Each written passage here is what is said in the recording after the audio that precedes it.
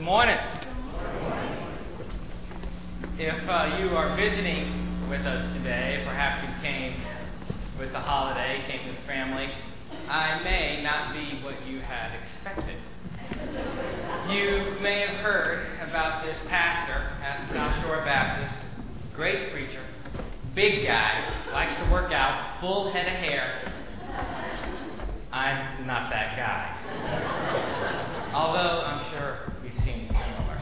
No, it's true. The Lord has blessed some, like Pastor Jeremy, with brawn, and others with beauty. And we all just sort of bear what we have to bear. The other bad news, if I wasn't what you expected, was that the best opportunity for you to sneak out just left. Big kid. So here we are. But if you choose to stay, I'm excited. I'm excited for what the Lord has in store for us for the next several weeks. We're going to be looking through Philippians. And when I would share with a few people that we're going to be studying Philippians, I'd get the same response. Their faces would light up. And, they would call it, the epistle of joy.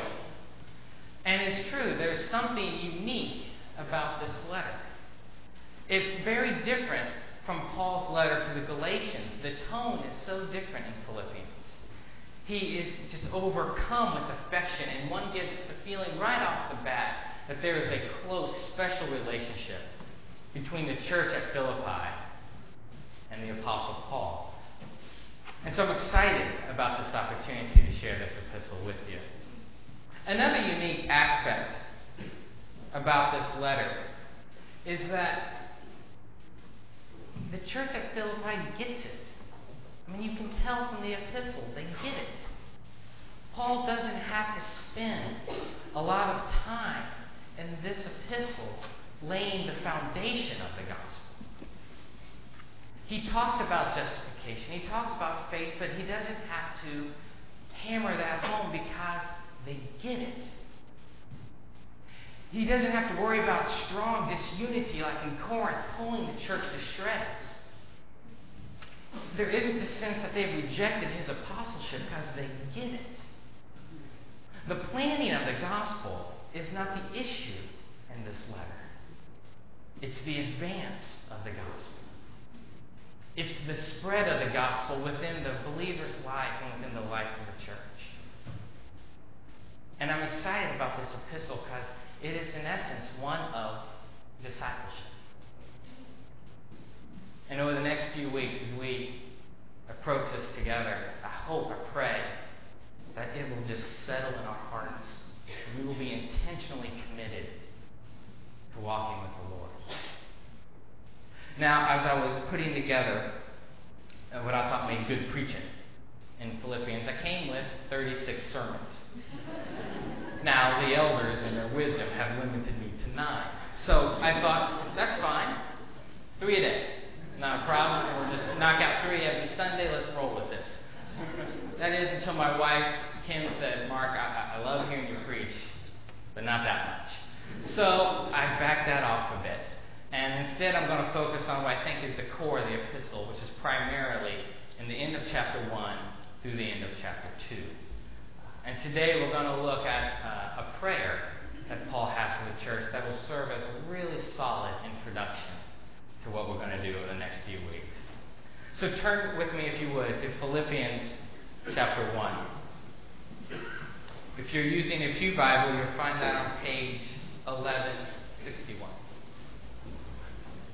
If you're not using a Pew Bible, I don't know what page you're at, but my Sunday school teacher when I was in 2nd grade taught me how to always know where Galatians, Ephesians, Philippians, and Colossians were. George eats pork chops. Okay? So those of you who teach Sunday school, just realize if you make some mnemonic device like that, it's going to stick forever. So anyway, if you're wondering where we're at the pork of George eats pork chops. Philippians chapter 1. We're going to start with verse 1. Paul and Timothy, servants of Christ Jesus, to all the saints in Christ Jesus at Philippi, together with the overseers and deacons, Grace and peace to you from God our Father and the Lord Jesus Christ. I thank my God every time I remember you. In all my prayers for all of you, I always pray with joy because of your partnership in the gospel from the first day until now. Being confident of this, that he who began a good work in you will carry it on into completion until the day of Christ Jesus. It is right for me to feel this way about all of you, since I have you in my heart. For whether I'm in chains or defending and confirming the gospel, all of you share in God's grace with me. God can testify how I long for all of you with the affection of Christ Jesus. You can just get the sense, right? He's just effusive in his joy and affection for this church. And now verse 9. Verse 9 through 11 is what we're going to talk about today. And this is my prayer, that your love may abound more and more in knowledge and depth of insight, so that you may be able to discern what is best and may be pure and blameless until the day of Christ, filled with the fruit of righteousness that comes through Jesus Christ, to the glory and praise of God. So says the word. So Paul prays continually with joy for this church, and this is his prayer. And this is what we're going to look at today. We're going to talk a little bit about this love that he's describing, and what I think are three results presented in Scripture from that love. Now, it's interesting that Paul is praying for someone's love, in regards to someone's love. And I thought, when do we do that? When do we pray for somebody else's love? I immediately thought of high school. I think I prayed for about a dozen girls' love when I was going through high school. I think that same dozen prayed I wouldn't love them. And I think, there are many people in family relationships who, for one reason or the other, pray that someone important to them might grow to love them. Perhaps it's a stepchild or an in-law or a foster child or someone that is important to them. And many of you, I know, have spent countless hours on your knees praying that someone would love Christ. But that's the interesting thing, isn't it? All three of those examples, whether praying for someone's affection or praying for a family member or praying for someone's salvation, that love takes an object. You love someone. You love something. But here, Paul doesn't give an object. Look again. And this is my prayer, that your love may abound more and more. That your love of what? Is it that their love of God? Is it their love of the gospel? Is it their love towards each other? Yes. Yes. Yes. By not giving an object, Paul is praying that the Philippians love comprehensively. He is praying for the totality of their love. You see, love is the most Christ-like of all Christian virtues. Without love, without the love of Christ, all other actions worthless, selfish. It is love that speaks to God. It is love that speaks to his sending of his Son to die on the cross so that we sinners might be saved. It is this comprehensive love that Paul is talking about, that manifests itself in the love of God, in the love of each other, and of course in the love of the gospel. But although he doesn't give us an object, he does give us a manner in regards to this love, that it might abound more and more in knowledge and deep insight. In knowledge and deep insight. Now that should be no surprise to us. We should have expected that after all. That's clearly the message of the world when it comes to love. I mean, in the world and all the Hallmark cards and the Colin Firth movies and all that, I mean, you've got love and knowledge intimately linked. Well, maybe not quite. Okay, maybe not at all. Love in the world is not a matter of knowledge. It's sentimentality. It's a matter of the heart. It ebbs, it flows, it's spontaneous. it's of course blind. Now, I don't know if love's blind. I do know men, looking at some of your wives, they may be a little bit blind, but it's true. In the world, love is a feeling. Love is gratifying. Love is indulgent. Love is non-discriminate. It's certainly not related to knowledge or deep insight. The message that the world tells you in love is if it feels good, do it and love it for your sake. That is not the comprehensive love Paul is talking about. He's saying that love is characterized by something much deeper, knowledge. Now, it's important to note, when we think of knowledge, we tend to think of data acquisition. We tend to think of information gathering. But Paul, with his Jewish background with the Old Testament, would have looked at such a limiting understanding of knowledge as quite absurd. Knowledge in the Old Testament, knowledge when it is used in relationships, especially with the relationship of God, is not data. It is not acquiring a quantum of information. It is relational. It is existential. It is intimate. It is responsive, and it is over time. To know God is over time in a wonderful relationship with Him and an intimate walk with Him through faithful obedience. That's the Old Testament background of knowing. It's very honest and it's very open. It's very sincere. Now, many of you may remember even the old King James Bible, where it would say a certain man knew a certain woman. And we all knew what that meant. For those of you who are familiar, if a certain man knew a certain woman, a certain baby was born. Okay? And what was happening is the King James was doing a very little translation of the Hebrew there. The word know. Now, as an adolescent, that just gave ample opportunity for wonderful immature jokes about how somebody knew somebody else. I've clearly grown out of those jokes. Okay, good humor never dies, so jokes still work. But the point is, the Hebrew would use this word for know as in describing this intimate union between a husband and his wife. Because that spoke to the point of when you know someone in a relationship, it is that intimate, honest, sincere, built over time relationship. And so when Paul speaks of our love growing in knowledge and insight, this is what he is talking about. That our love abounds through our faithful obedience to God, through our walk with God. See, God is certainly limitless, but He also has no bottom. Now, love and knowledge in the world is never put together except maybe one occasion. I did come up with one occasion where love and knowledge in the world was put together.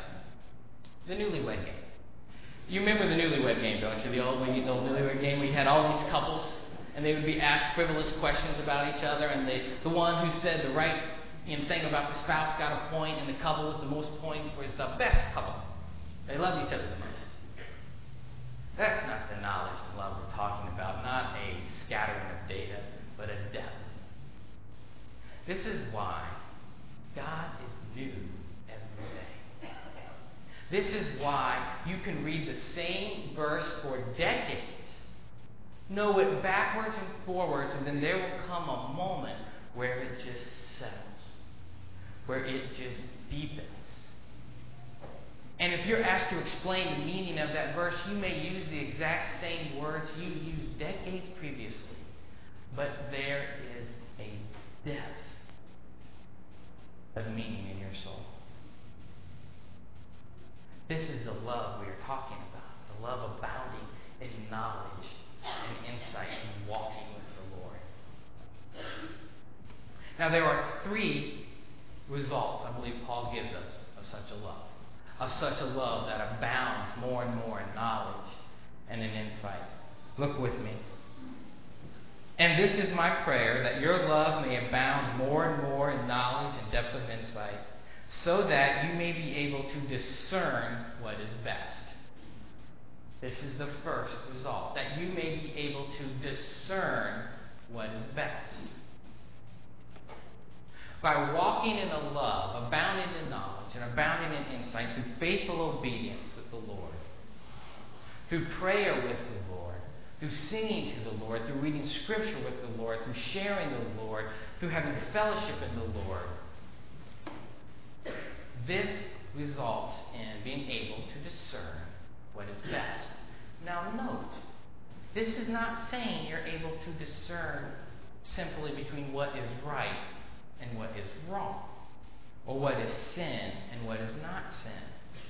No, the verb here that's being used is one that's used in regards to precious metals or livestock, of weighing and measuring. It is being able to determine what is best versus what is second best.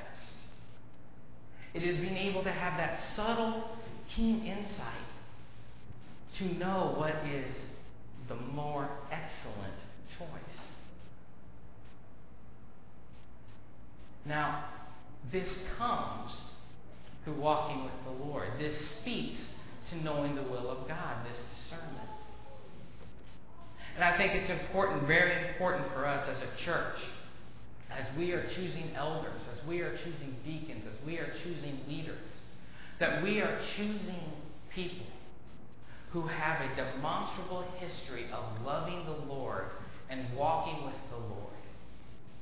Because as we are a growing church, these people are going to be making decisions between options of which either option seems justifiable, but one is the more excellent choice. And this discernment comes from a love that abounds in knowledge and depth of insight, from a walk with God that is relational, responsive, and over time. It also speaks to us personally in knowing the will of God. I know for me, it is nigh impossible that if I am not walking with the Lord, if I am not praying, reading Scripture regularly, and talking and having fellowship and listening to Him, if I am not walking with the Lord, it is nigh impossible for me to know His will. If you want to know where the Lord wants you to walk, you must be walking with Him first. As such a love results in discernment of what is best. There's a second result. The first is discernment of what is best. The second result, so that you may be able to discern what is best and may be pure and blameless until the day of Christ. You see, the natural result of discerning God's will is doing God's will, is obeying. And Paul, I believe, is looking at this love that abounds more and more in knowledge, and is looking towards that great day, that future day, that day of Christ's return.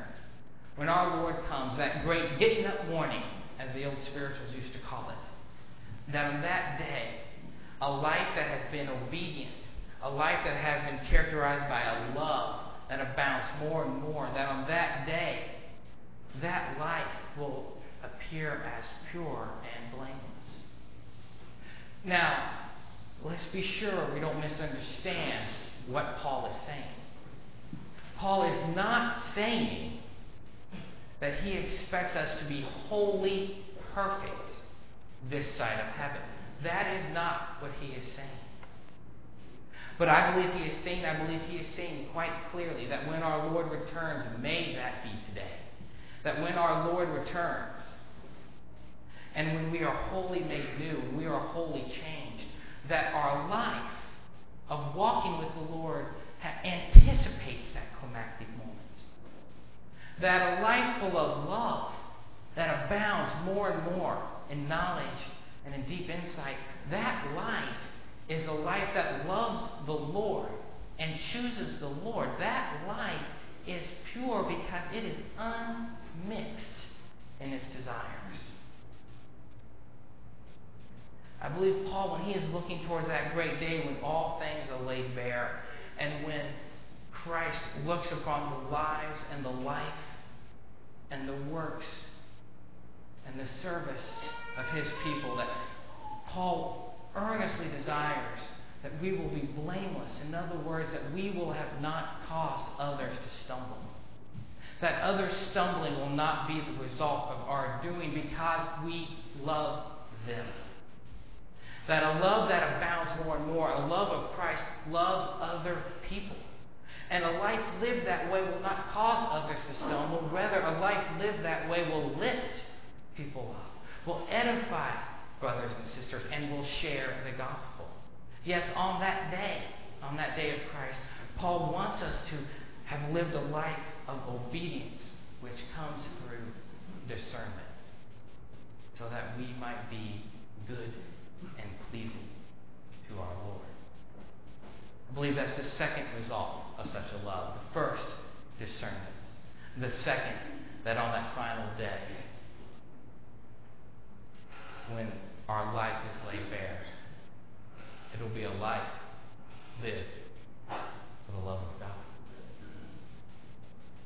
Now, this bearing of our life, this showing of our life, what is it that characterizes sincerity or purity? What is it that characterizes blamelessness? Well, it's those very acts of obedience as part of growing in love and abounding more and more in knowledge. It is that prayer. It is that reading of Scripture. It is that sharing of the gospel. It is that tithing. It is that of raising kids to love the Lord, of service to the church, of going to missions. It is of singing praises. It is, as Scripture describes it, the fruit of righteousness. That what characterizes our life on the end day, when they see if it is pure and if it is blameless, it's those fruit of righteousness. But note, this fruit of righteousness, we don't fill ourselves with it. What does Scripture say? And may you be pure and blameless until the day of Christ, filled with the fruit of righteousness. See, the good news, friends, the good news is that God wants to be known. God has made himself known. That if you believe in God, if you believe that Jesus Christ has taken our sins, his Spirit dwells in you so that you may know God. And you are filled with the fruit that only comes through Christ. That you can obey, that you can pray, that you can praise, that you can read Scripture, that you can love God and love one another because he makes it so. He will see this good work to the end. Now that is good news, friends. That is good news. Which brings us to the third point. The third point. First was discernment. Second was that our change in being is reflected by our change in doing, and that our lives reflect who we are in Christ. The third, it is to his glory. Filled with the fruit of righteousness that comes through Jesus Christ, to the glory and praise of God. To the glory and praise of God. Every time you pray, it is to the glory of God. Every time you sing, it is to the glory of God. Every time you play instruments, it is to the glory of God. Every time you come to church, it is to the glory of God. Every time you share the gospel, it is to the glory of God. Every time you work in the nursery, it is to the glory of God. Every time you do anything for the Lord, it is to the glory of God. Every time you obey, right now, it is to his glory. And on that day, on that great getting up morning, when the whole crop is made known, when the crop of that fruit of righteousness is laid bare, and there are no secrets, and there are no mysteries, and our Lord beholds all that has happened. On that day, we will not say, "Look, Lord, what a great servant I've been." No, we will say with the hosts of heaven, "To God